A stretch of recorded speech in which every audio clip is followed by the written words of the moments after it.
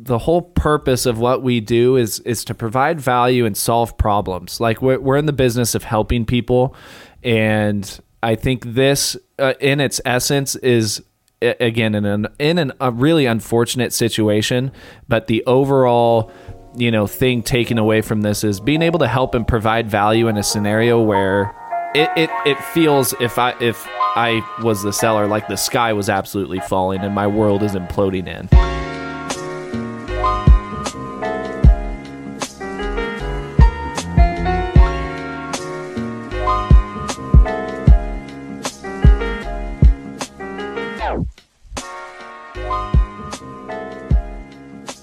All right, welcome back to the Pursuit of Property podcast. Today, it is just Scott and I sitting across the table out here in the studio. And today, I'm really excited because I'm not even fully filled in on this crazy-ass deal breakdown that we're going to do today over on Yale Avenue. Correct me if I'm wrong.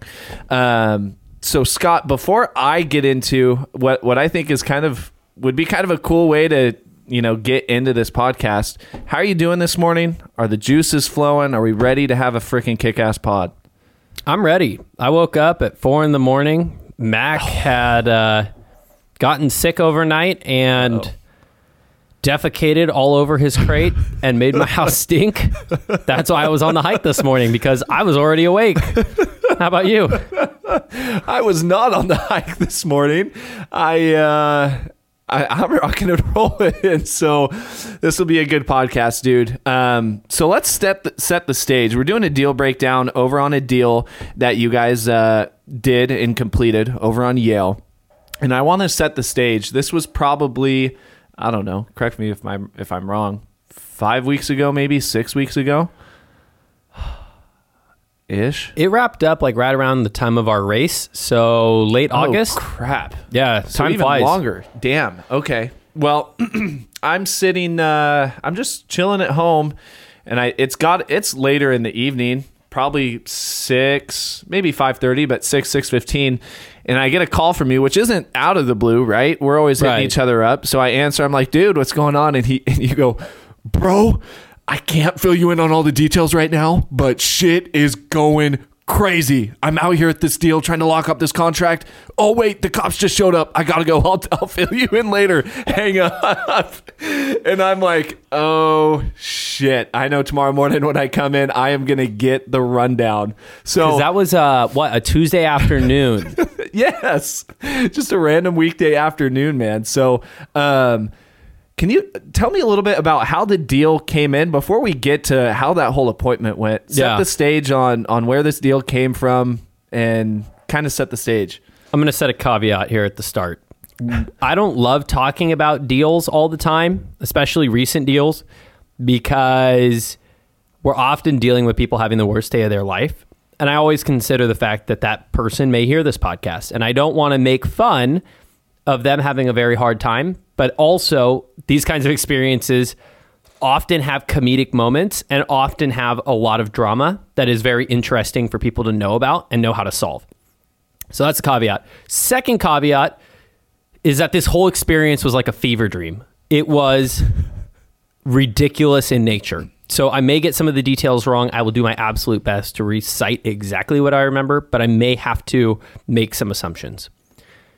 So Friday afternoon, this is like the Netflix show, 4 days prior. Friday afternoon, a lead came in from a referral source. It's, somebody that's referred us quite a few deals. Not much on the lead, just pretty much the address. Like, hey, this house seems like it needs work. Give them a call, X, Y, and Z. I'm like, dope. Let's do it. And I just put hot lead. Looking at the address, this is down by Fresno City College, an area that we know well. We know it's worth quite a bit. Mm-hmm. And so we do our normal process. Jade calls our acquisitions manager, sets an appointment. I give her a timeline.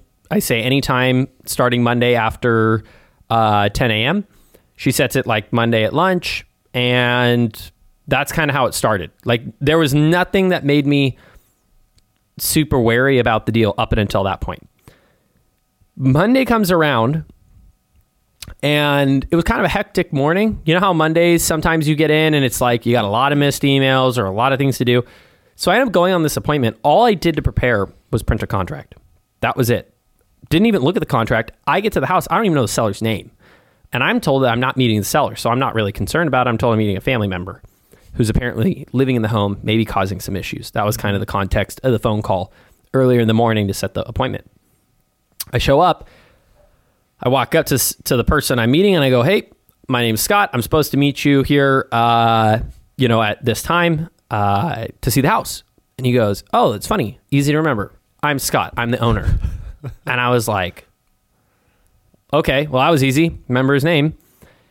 And where things started to get wary, because it's not unnormal for a seller to be out front instead of in the house, is he turns to me and goes, I have to tell you something before we walk inside. There's a tenant in there. Right as he says there's a tenant in there, the tenant opens the damn front door and he shuts up, like the seller shuts up, whatever he was about to say, and goes, oh, so-and-so, meet Scott. It's a hard name to remember. I remember that because I was just like, okay, Scott in my head. And we walked through the house. Like, just a normal appointment. The house is beat up. It's big. It's really dilapidated. It's an older home built in the 20s. It was kind of a historic neighborhood. And I mean, I remember walking through it and just being like, damn, this is a really cool house. This would be a really fun project to work on together. And, chatting up the seller. Turns out we both did, Roger Rockets together. We both did, service with our community in similar ways. And the appointment ends up taking like an hour and a half. And this is around lunchtime. It's all around lunchtime. Yeah. Okay. And I'm wrapping up. I'm late for another meeting with Jade, actually. It's my one-on-one with Jade at 1 o'clock. Mm-hmm. So the appointment must have been at 12 because at 1 o'clock I text her, I'm still at this house, hot lead. I'll jump on as soon as I get back. And we're in the backyard looking at the pool that's destroyed, and they're trying to tinker with it. Oh, it was blue a couple days ago. It's green. It has to be the chlorine, whatever. Trying to get this working. And I go, hey, can I take a walkthrough video, right? So I always tell all the students, take photos while you're talking with the seller, do a walkthrough video after to get the layout. Yep. And talk through all the points about the house that maybe not be visible, right? So I'm talking about what I know about, plumbing, electrical, roof, location, anything like smell, sound, stuff that may not be visible in a video. Mm-hmm. Well, I walk out front and I still have the clip of it. I get 4 seconds into the video and I notice that there's a cop car sitting across the street. And I'm like, I had just gotten my first speeding ticket in 5 years. And I'm like, what are the odds that there's a cop sitting right behind my car, parked just outside of a red zone on a street? Like, I was like really nervous it was about me. And then the cop gets out mid-video and goes, hey, Scott. And in my head, I'm like, fuck. I don't know what happened, but I don't know why they're tracking me. He goes, I need to talk to your grandson. Stop the video. I'm like, yo, clearly you've got the wrong Scott. I look like the grandson. And he goes, yeah, no, I don't know if you know who Scott is, but he's the owner. We got word that there's children playing in the backyard. And I'm like, weird. I was just in the backyard. There's no children. And I go, let me go grab them for you. And at this point, the only conversation that I've had privately with Scott was that he had to tell me something. And I'm like, are there fucking kids in like the basement or something? Like what's going on? So I go back and I don't know, put yourself in my shoes. How do you get a seller to leave the tenant to come talk to the owner and you know that the owner has some reservation about the tenant? What would you have done? All along a cop sitting out front saying, I need to talk to him. You have no context. It's like, well, hey. I was like, okay. So I go back and I was like, yo, somebody's here for you. Of course, the tenant immediately was the first one to walk towards the door. And I'm like, oh, shit. Like slow-mo, my vision dilates, like fight or flight gets into effect. Scott walks out there. All of a sudden, tenant turns into Usain Bolt, bolts up the stairs. And, forgot a part. There was a prostitute upstairs. Asleep in the bed. I don't know how many people know me personally. I'm a very devout Catholic, married guy. I did not want to go in that room. And essentially the tenant was like, no, go in there and take a look, blah, blah, blah. And I was like, okay, make sure that she's like covered. I don't want to see anything. I don't want to be a part of any of this. And so he runs upstairs into that room, and I'm like, oh, I wonder if he's scared that he's going to get locked up for something like that. I'm making an assumption, but I'm guessing it was a paid for service. Yeah. And this is why I don't like doing podcasts, bro. It's funny to me. Some people are having the worst day of their life. It was kind of funny.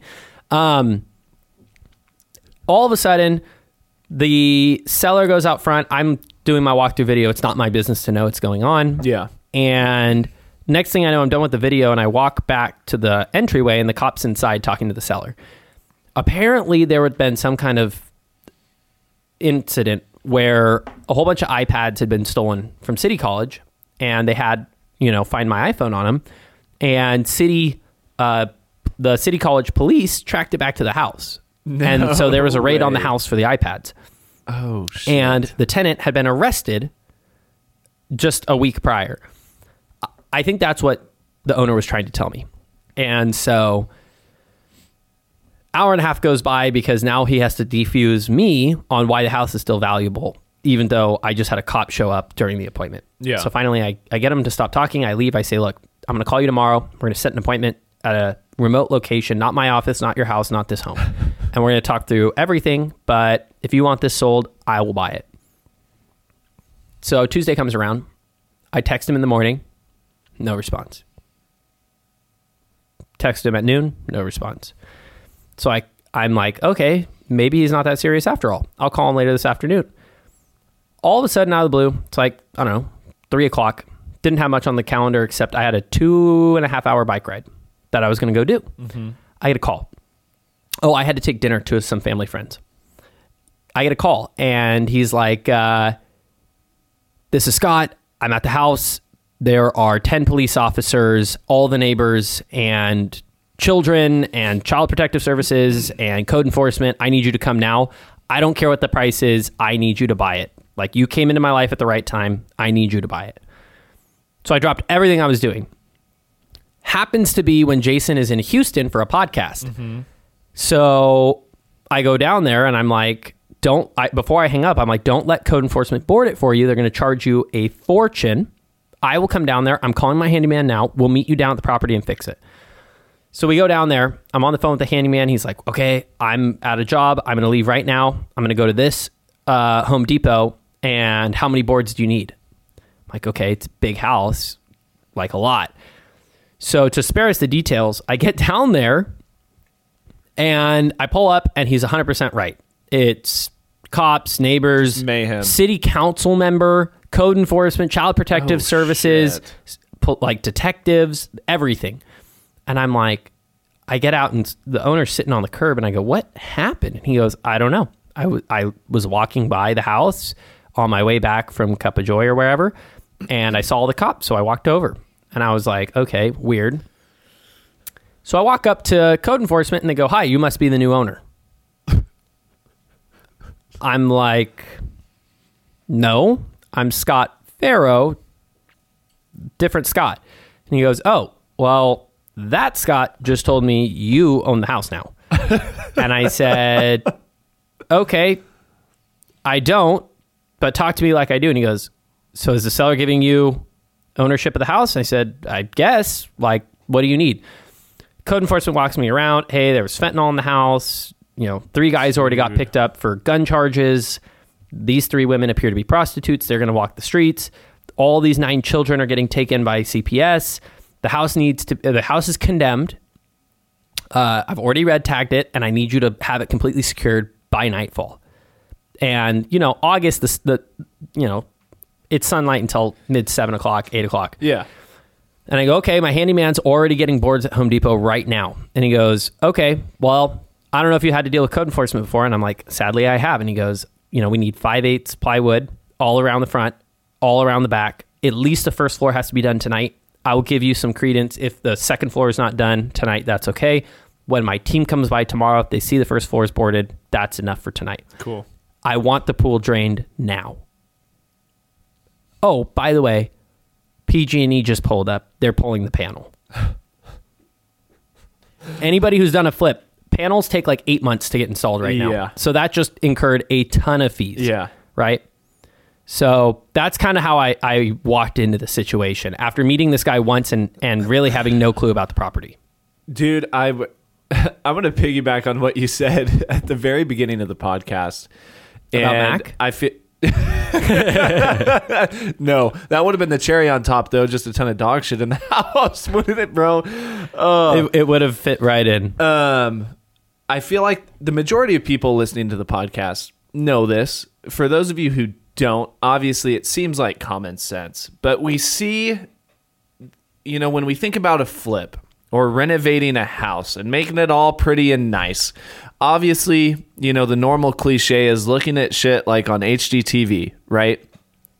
Where you get all of the work being done, but you get none of the story pre-work starting, right? And all of this heavy lifting, all of this shit show going on, dealing with all of these things in a really, like you said, in a really just overall really sad and just bad situation, right? All of the legwork needing to get done before even having a house that's ready to go, ready to start getting in there and demoing, right? And I think, like you said, and you've shared it a lot that I've seen recently on even your Instagram stories too, which is that investors and flippers in particular can get a really bad rap from the community, right? Because, they're going in there, you're just throwing on some paint on the baseboards and, painting over holes, and you're turning around and you're making a fat ass profit, right? And again, just like in anything, there's bad apples, right, out there. But I think the really important thing to keep in mind is a house like this, there is really no scenario in which it makes sense to go about the traditional way of selling your home, which is listing it on the open market, right? You have a seller and multiple other stakeholders just really in a state of distress, right?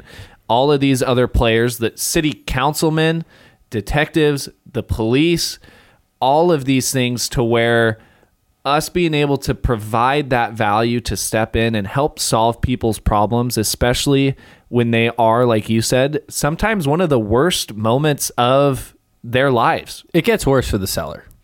And the story only gets worse. And I think that's just important as we continue the story. Is the whole purpose of what we do is to provide value and solve problems. Like we're in the business of helping people, and I think this, in its essence, is again in a really unfortunate situation.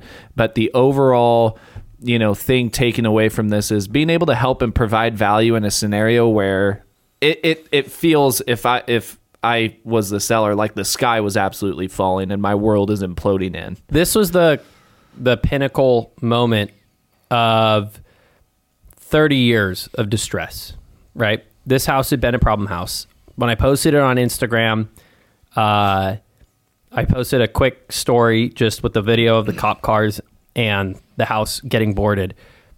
I probably had 30 people go, "Oh, this is the house on Yale." Everybody knows about this house. I mean, there was no secret this house was a problem. So after talking with the owner and saying, "Look, they're treating me like the new owner. I don't have a signed contract with you. I'm a licensed agent. I'm not going to break my code of ethics of behaving like an owner if I'm not. I will buy the house from you, but we do need to figure this out today because I'm shelling out a ton of cash right now to make sure that you are in a better spot. And I don't want you to feel like I'm putting pressure on you. You have to make a wise decision, but you don't have the money to fix the house right now. And code enforcement is telling me that they're going to have a $30 fine or $30,000 fine on the house by tomorrow if this doesn't get started tonight." And I said, "I'm going to shell out $6,000 right now." I think I ended up shelling out $1,500 that night just to get boards and paying my handyman, which shout out to my handyman, Greg. I think it's extra mile, trash out, and hauling. Greg showed up, Johnny on the spot, starts working on it. He, his cousin, and his sister he was picking up from school. And I'm not allowed to go in the house. Code enforcement's like, "You're not allowed in. There's fentanyl in the home. The first floor is flooded. One of the kids must have turned on a sink. The plumbing's all broken. It flooded the first floor. Well, talking with Scott, I'm like, dude, how did they know to come? And he goes, I don't know, because they said it's flooding, but how would they have known that it was flooding without a 911 call? We come to the conclusion, like, we're talking to every cop, every detective. Tell me what's going on. Mm-hmm. How did you know to send 10 cops here? And while we're doing that, another dude walks up and asks to use the bathroom. One of the detectives knows him by name and goes, sit down right now. Goes over. That guy has drugs and a gun on him. Has a warrant out for felony gun charges. He gets picked up and taken. At this point, all the kids are being taken by CPS. I'm an intrinsically, like, very caring person. Mm-hmm. And, like, this had to have been the most emotionally wearing day of, like, that I've had in work. Because I'm seeing kids being taken. I'm seeing guys getting thrown in jail. I see women getting sent onto the street, which I think is not right. You know, I'm trying to think, like, who can I even help here outside of just Scott? Like, there's a lot of people having the worst day of their life right now. Yeah. And, you know, at that point, I got there at 3:15. I had to go take dinner to a family that just had a newborn at 5. I'd already ordered the food. And so I go pick it up, take them the food. I tell them what's going on. I have to leave. I go back to the house. I end up being there until 9 o'clock at night. And somewhere in the middle of that is when I called you. Jason's out of town. I'm having issues getting Home Depot to take my card over the phone. I remember that. I'm having all these entities, like, these are your list of things that you have to do before we can, you know, clear you. Fresno PD is like, this is our 3rd visit to the house this week. You're going to have more. Here's, you know, our contact for our district, where there's only, you know, 5 cops in this area. Some of them gave me their personal cells and were like, if I'm not on duty, you can text me and I will send somebody to your house because this is a problem house. I don't want it to burn. And, you know, come to the end of it, you know, I turned to Scott and he had just walked me over to all the neighbors and introduced me to all the neighbors. And they demanded my business card. So now they have my DRE license. They have all these things where I'm claiming to be the owner of a problem property. You know, they could write up a complaint to the DRE about me. I don't know what they'd write it up about, but people are petty, and I don't want the DRE to be mad at me because an owner is telling them I'm the owner, and I'm explaining to them that I'm not the owner. We're going to be opening escrow, and I'll be the owner in a week. But then there's some kind of he said, she said situation. So it's kind of being caught in no man's land, right? When technically in escrow, right? If you are the seller and you're selling your home and you accept an offer from a buyer, they are not the owner just yet. You've accepted their offer to purchase you the are home. Still the person that has all the liability. All the liability. And he doesn't have insurance on the house, by the way. I'm like, dude, this house could burn any minute. This thing is like, you need to get insurance now. So we hadn't even talked price at this point. I'm already out thousands of dollars. I've already talked to all these people. I have all this stuff, and we haven't even talked about price. And when I pulled up, I had prefaced it like, my offer is going to be a lot lower than you want. And he goes, I don't care what the price is. This needs to get done. Okay, fine, great. So I walk back to him and I go, look, in full transparency, I want you to know I don't want to take advantage of this situation. And I want you to know I'm going to pay you the highest price. I am approved to pay you. At 1 o'clock, Jason and I had said we'd pay $190. Prior to getting this phone call, prior to any of this, close in a week, that was our deal. Well, I'm now told that there's flooding. The panel is gone. The pool needs to get drained, which just got Pebble Teched 2 years ago. So it's in good shape. So I didn't budget anything for the pool. And I have potentially a $30,000 fine from code enforcement that could hit if they just decided they want to cause mayhem. Mm-hmm. Another person to shout out. George, with Fresno Code Enforcement, I owe you a lot. You were super helpful. You worked with me. You give code enforcement a great name. I do not like code enforcement, but if you ever get George, he is super reasonable. Do what he asks, and he will do what he said he will do. So shout out George. I walk back to the car with the seller, and I go, I would have paid you $190 4 hours ago. That was what I was approved to pay you. Here's what I hear now. I tell him what I hear. I can't go in the house. I can't verify it. And I go, I'm buying this thing now without getting to verify any of the damage. The first floor alone to fix that could be more than $40,000. Mm-hmm. The pool alone could cause $10,000 in damage. The panel alone is going to cost me 4 extra months of holding time. And, I have a potential $30,000 fine from code enforcement. I said, I need a discount. And he goes, okay, what price? And I say $150. That's what I can afford to offer you. And he goes, okay. So I walked through the whole contract with him like I would any seller that wasn't in this situation. And I go, do you fully understand what you're signing up for? Once you sign this, there's no going back. I'm going to perform at $150, but you can't back out. And he goes, I understand. So we get to the signing line and I go, just to confirm, I'm paying $150. We're closing in 7 days. And he goes, $150? You said $190. And I go, Scott, I told you $190 was a few hours ago. We had a 20-minute conversation about why it's lower now. I can only offer you $150. If your number is $190, I'm sorry, but I have to walk. I will work to get that money back from you for the boards and whatnot, but you're going to have to tell all the neighbors that you still own the house. And he goes, fine, $150 it is. The price is the price. I told you any price. I'll honor that. We sign. Scott leaves. I'm there until 8 or 9. I still have my bike ride to do. I get home exhausted at this point, do my bike ride, and the whole time all I can think about is just like, damn, I feel like I took advantage of this guy. Like, I know that I gave him the very best price I can afford to offer, but I feel horrible. And this is where having a spouse that's supportive and that's morally upright is helpful. She reminded me, like, run the numbers right now in front of me. And the numbers penciled that we made $40,000 if we do this flip at $150. And she goes, you would not take this deal in any other circumstance if you didn't feel bad for this guy. And she goes, think about X, Y, and Z people that we had recently talked about that would have taken full advantage and pressed all the way down to maybe 50,000 on the house. And he would have had to sign it. I mean, this guy really had no other option. And she goes, all you can do is offer a price that you're allowed to pay. You know, I work with Jason. Jason and I have to split profits. I can't volunteer to take on a project that's going to take thousands of man hours, tons of money, and has a ton of risk with no upside. We're in a business. We're not a nonprofit. And that took a while to kind of get used to. You know, I didn't feel great about the situation. I was obviously very disturbed seeing the kids be taken. Mm-hmm. I felt like they were the biggest victims in this situation. Yeah. But that's the hard part about the job, is that when you're here to save the day, it means that the day was going really bad. Yeah. Well, okay. So, I mean, obviously, first time you're hearing about this deal is Monday.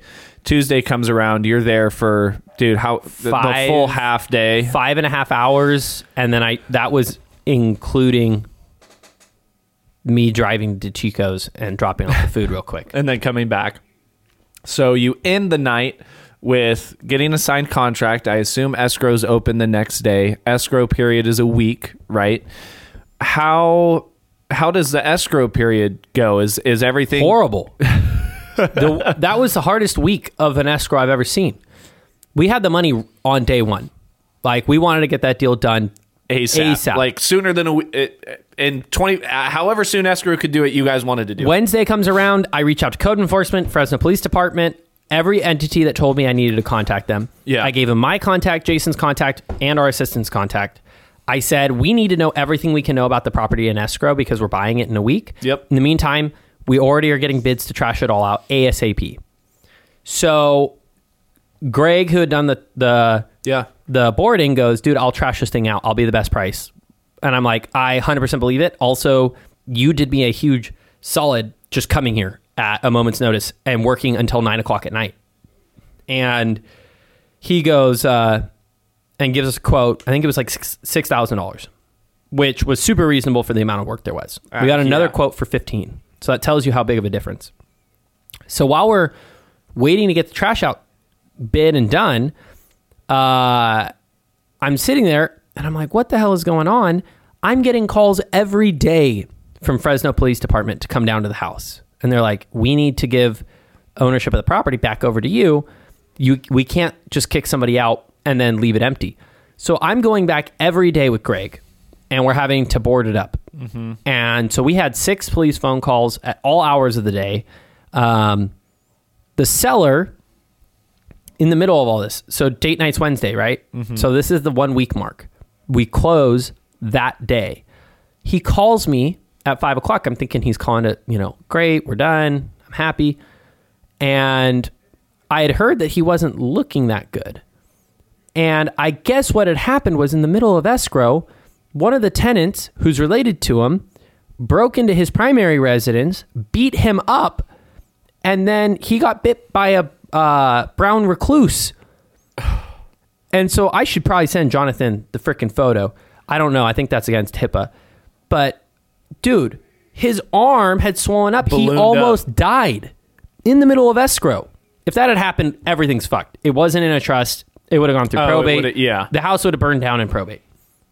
And so, seller's having the worst time of his life. He got beat up. House broken into. Assaulted. His house got trashed. His car was stolen. Bitten by a brown recluse. On the verge of death. Literally in the hospital. Title and escrow. I've never in my life had a title or escrow officer call me and say, what happened to this seller? And then say, I think he may be dead. And I'm like, what? And they're like, we told him he needed to go to the hospital and he wouldn't. When he came in for his final signing, we debated calling 911 to have an ambulance pick him up. But he fought us and said that he won't. And we told him, go to the bank, deposit the check because your family member will steal this check from you. The second you deposit it directly into your account, call 911 at the bank and take an ambulance, right? He wouldn't do it. He ended up self-admitting himself, almost died, right? I already said that. And ghosts me for like 2 weeks. And I'm like, I literally was driving down to do a wellness check on him because I didn't know where his house was. So I look it up and I'm like, I'm going to go knock on the door. And Jason's like, go knock on the door because he could have been killed. He could have, he had health issues in escrow, according to the officers. Mm-hmm. Like, if he is not responding, we do need to call the police. So I'm driving down there and he sends me the photo of his arm and is like, I'm in the hospital. I'm like, thank God you're alive. I literally thought you were dead. Can I bring you anything? No, I'm all good, whatever. Oh and so that was the escrow period. That was all the craziness. So then we end up closing on the house, right? At that point, we're like, okay, the next step is to get it bid out. Again, this is a huge project. So we get our best contractor. We meet out at the house. He's walking through it with us, and we're talking through what we think it's worth, what we thought it was going to cost to rehab it, what we're hoping to make. And he turns to us after we've walked the whole house, and he goes, I would love to do this whole project for you, but I'm literally doing the kitchen for the neighbor across the street, and it's $100,000 for his kitchen. He was like, this is going to be many, many six figures. And he goes, I don't think you're going to make even 40,000. He goes, if I were in your shoes, I would list it. He goes, I would list it as is. I think there will be a homeowner who's got money, who wants to live in the area, who will buy it, and they'll fix it up exactly how they want. And you guys won't be in a position where you're set to possibly lose money if this market changes. And Jason and I looked at ourselves and we were like, well, this was such an interesting deal. We can make so much content. We wanted to fix it and flip it because it's in a really cool area that we both went to. We went to community college right next to. To us, it was like an opportunity to like really make something cool. But when your contractor is saying, do not do this, you will lose money, you're like, what other option do you have? Yeah. And so at that point, Jason and I kind of put our heads together and we said, well, I mean, we wanted to flip it. This is what we wanted to do. But we've had these experiences where this contractor told us that it's going to be more than we think, and it always has. He knows something we don't know, right? He crawled the foundation. He crawled, everything that I didn't get to look at. And he said, the foundation looks good. This looks good. But like this item, this item, this item, this item, this item, this item. He's like, dude, this is going to be like probably almost, 200, 250,000. And he said, I could easily see this going to 300,000 based on the way that you guys like to do stuff. So he was like, a homeowner could do this for a lot cheaper because they're going to be patient and you guys want to get this done quick. And so the whole time we're dealing with contracting it, to get it cleaned out, we get that information and we looked at ourselves and we just said, we're just going to list it.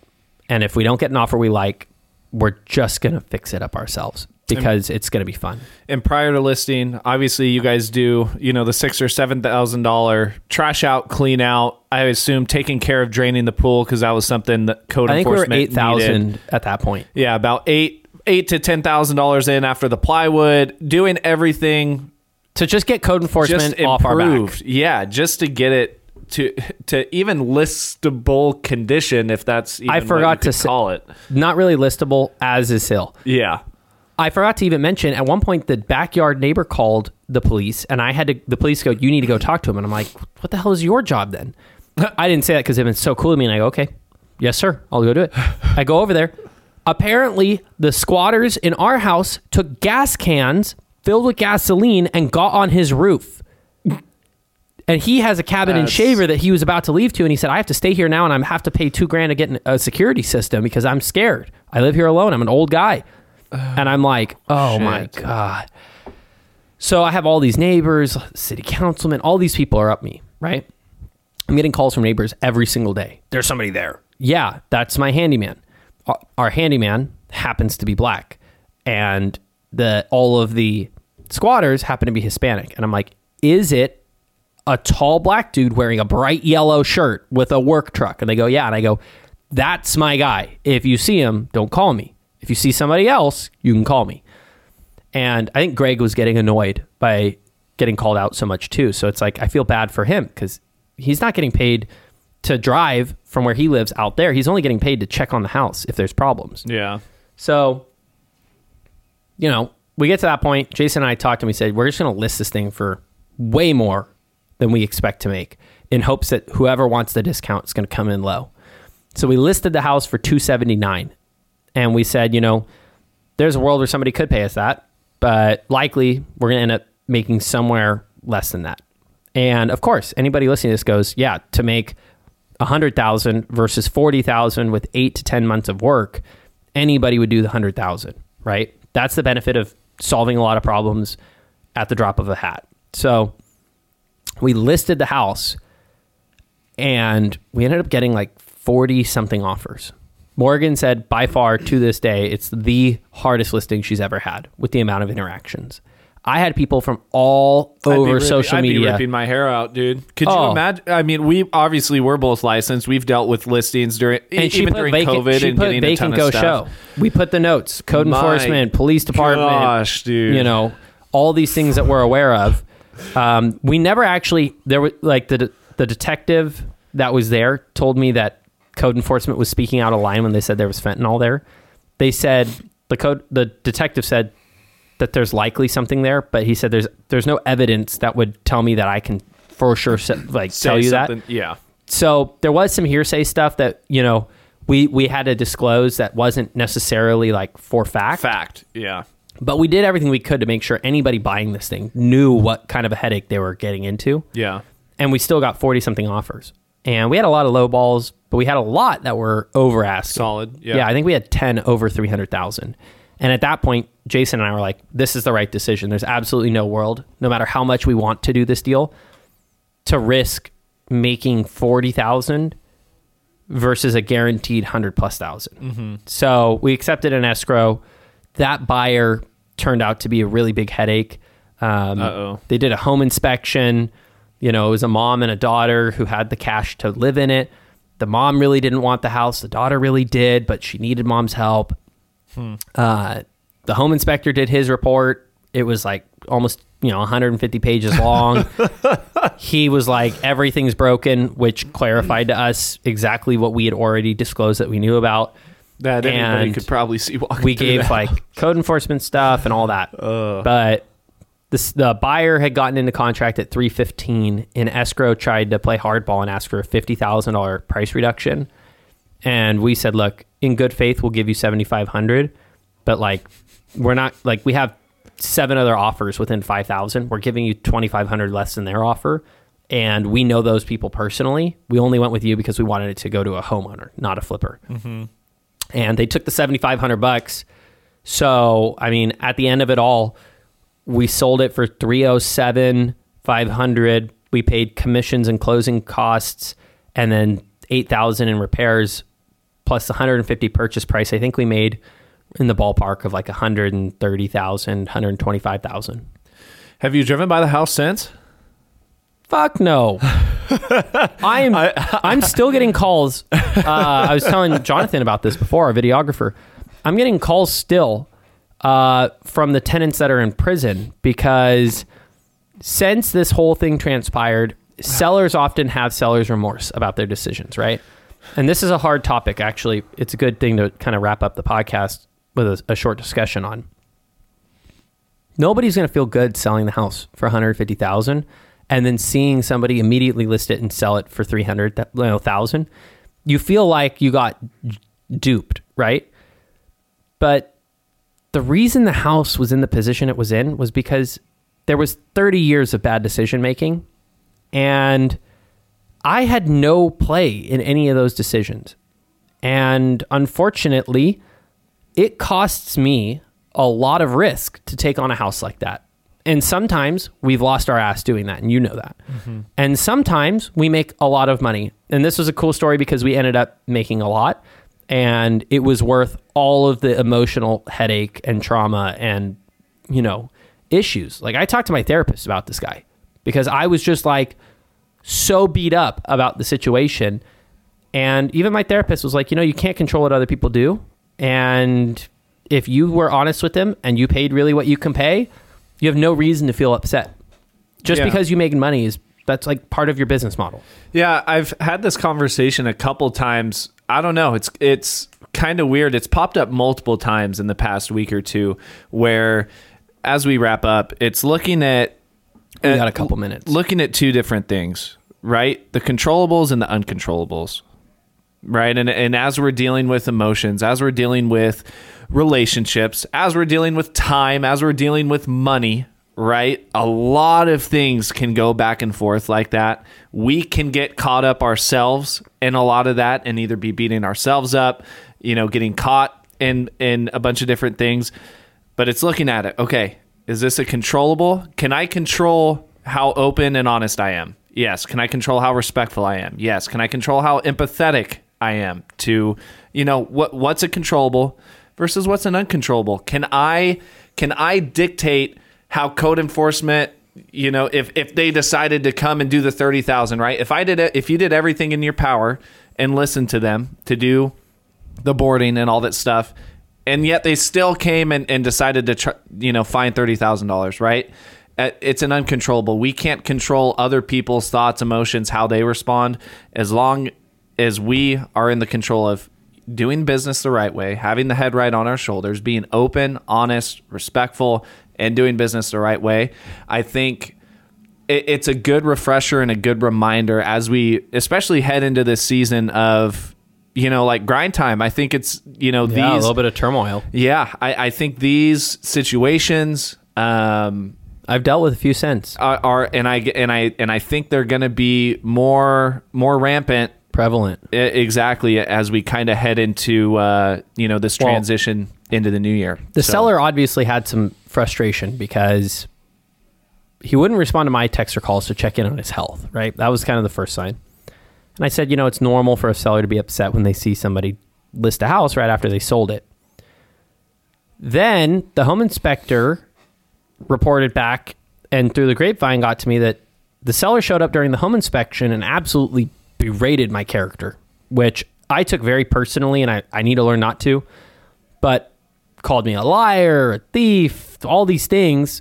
And the home inspector actually knows me, and the home inspector apparently almost fought the seller over the comment. So it couldn't have been just some little offhand comment, and tried to derail our escrow. And you know, Jason and I got pretty frustrated. We were like, you know, we just did a lot for you simply because we wanted to help out. Yeah, we made the offer come to an agreement, but like we spent the money before we had even talked about price. We understood that we could lose $8,000 on this before we even had gotten there. Mm-hmm. And, you know, then all of a sudden I start getting calls from the people that got kicked out, and they're like, we want all our crap. And I'm like, code enforcement required me to trash everything out. Like, if you have beef, you can call code enforcement, but like the house got condemned. Nobody was allowed back inside, only to trash out property. I talked with the seller about what he wanted to keep. I have photos that I sent him along with text threads with evidence that he was looking at it. And he said go. And so that stuff's all gone. I don't have any control on where it's at. I'm not the owner of the business. I follow orders from code enforcement. And I'm still like, just 2 weeks ago, I got a call from a phone number in prison. This is so-and-so, just a first name. I used to live at that house on Yale. I want my car back. And I'm going to get out of prison in December. And I'm going to come find you. And I'm going to come talk to you. If you're watching the video, look at me, dude. I'm 170 pounds. I'm not a gangster. I've never claimed to fucking want to be in an altercation. I take that as a threat. You're not going to come text me and say you're going to come find me. My shit's all on public, like online. You can find my address quick. That's a threat. I'm not going to take that lightly. And he said, yeah, Scott, the old owner, told me that you knew where it's at. I'm going to get that car back. So I call the trash out guy. Trash out guy calls the car guy. Car guy calls that phone number. Tells him, hey, car's gone, man. Car guy's dealt with this, right? These guys hauling cars off of properties. This can't be the first time. And we'll see what happens. I have a feeling I'm going to have a conversation, right? But, I think I have some frustration to deal with the seller because I felt like I did something right. I dealt with some internal turmoil about, did I do the right thing? And all the people around me that have no money to gain from that deal going well. Yeah. They're all saying, hey, you did the right thing. So I feel like that's just part of the business, is learning how to deal with people when they get upset, right? They want somebody to blame. It's hard to take the blame on themselves for making 30 years of bad decisions. 100%.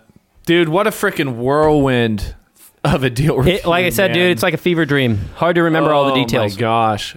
And I mean, some of it, even some people might be like, dude, like there's no way, no way. But no, like this is not even, this isn't hyperbole at all. We have so many stories, so many things, so many other deals we can break down, dude. This is why I love doing these, because it kind of you pull back the curtain on, a lot of this stuff that a lot of people don't get to see. I know we try to do a good job of pulling back that curtain and sharing both the positive, negative, everything in between on social media, but a lot of people don't. So that's why I like these deal reviews, dude. We get to pull back the curtain, talk in more detail than just a quick story on Instagram. So, dude, I'm looking forward to the next deal review. What a freaking crazy deal, man. And if you heard this podcast, I hope that you understand, by no means am I trying to slander you or make you sound like a bad guy. You've got your own frustrations. Everybody does. Mistakes were made. I'm glad that you're out of the position you are in. I'm glad that you lived through the spider bite. I hope that you're not dealing with the problems that you are with the tenants or family members.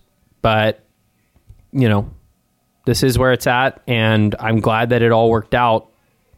We'll wrap it up on that. Guys, thank you for tuning in to the Pursuit of Property podcast. We will be back next week. Of course, as always, we're a little biased, but we've got some great episodes coming up and lined up. And so stay tuned. We'll see you next Thursday, 11 a.m. Boom.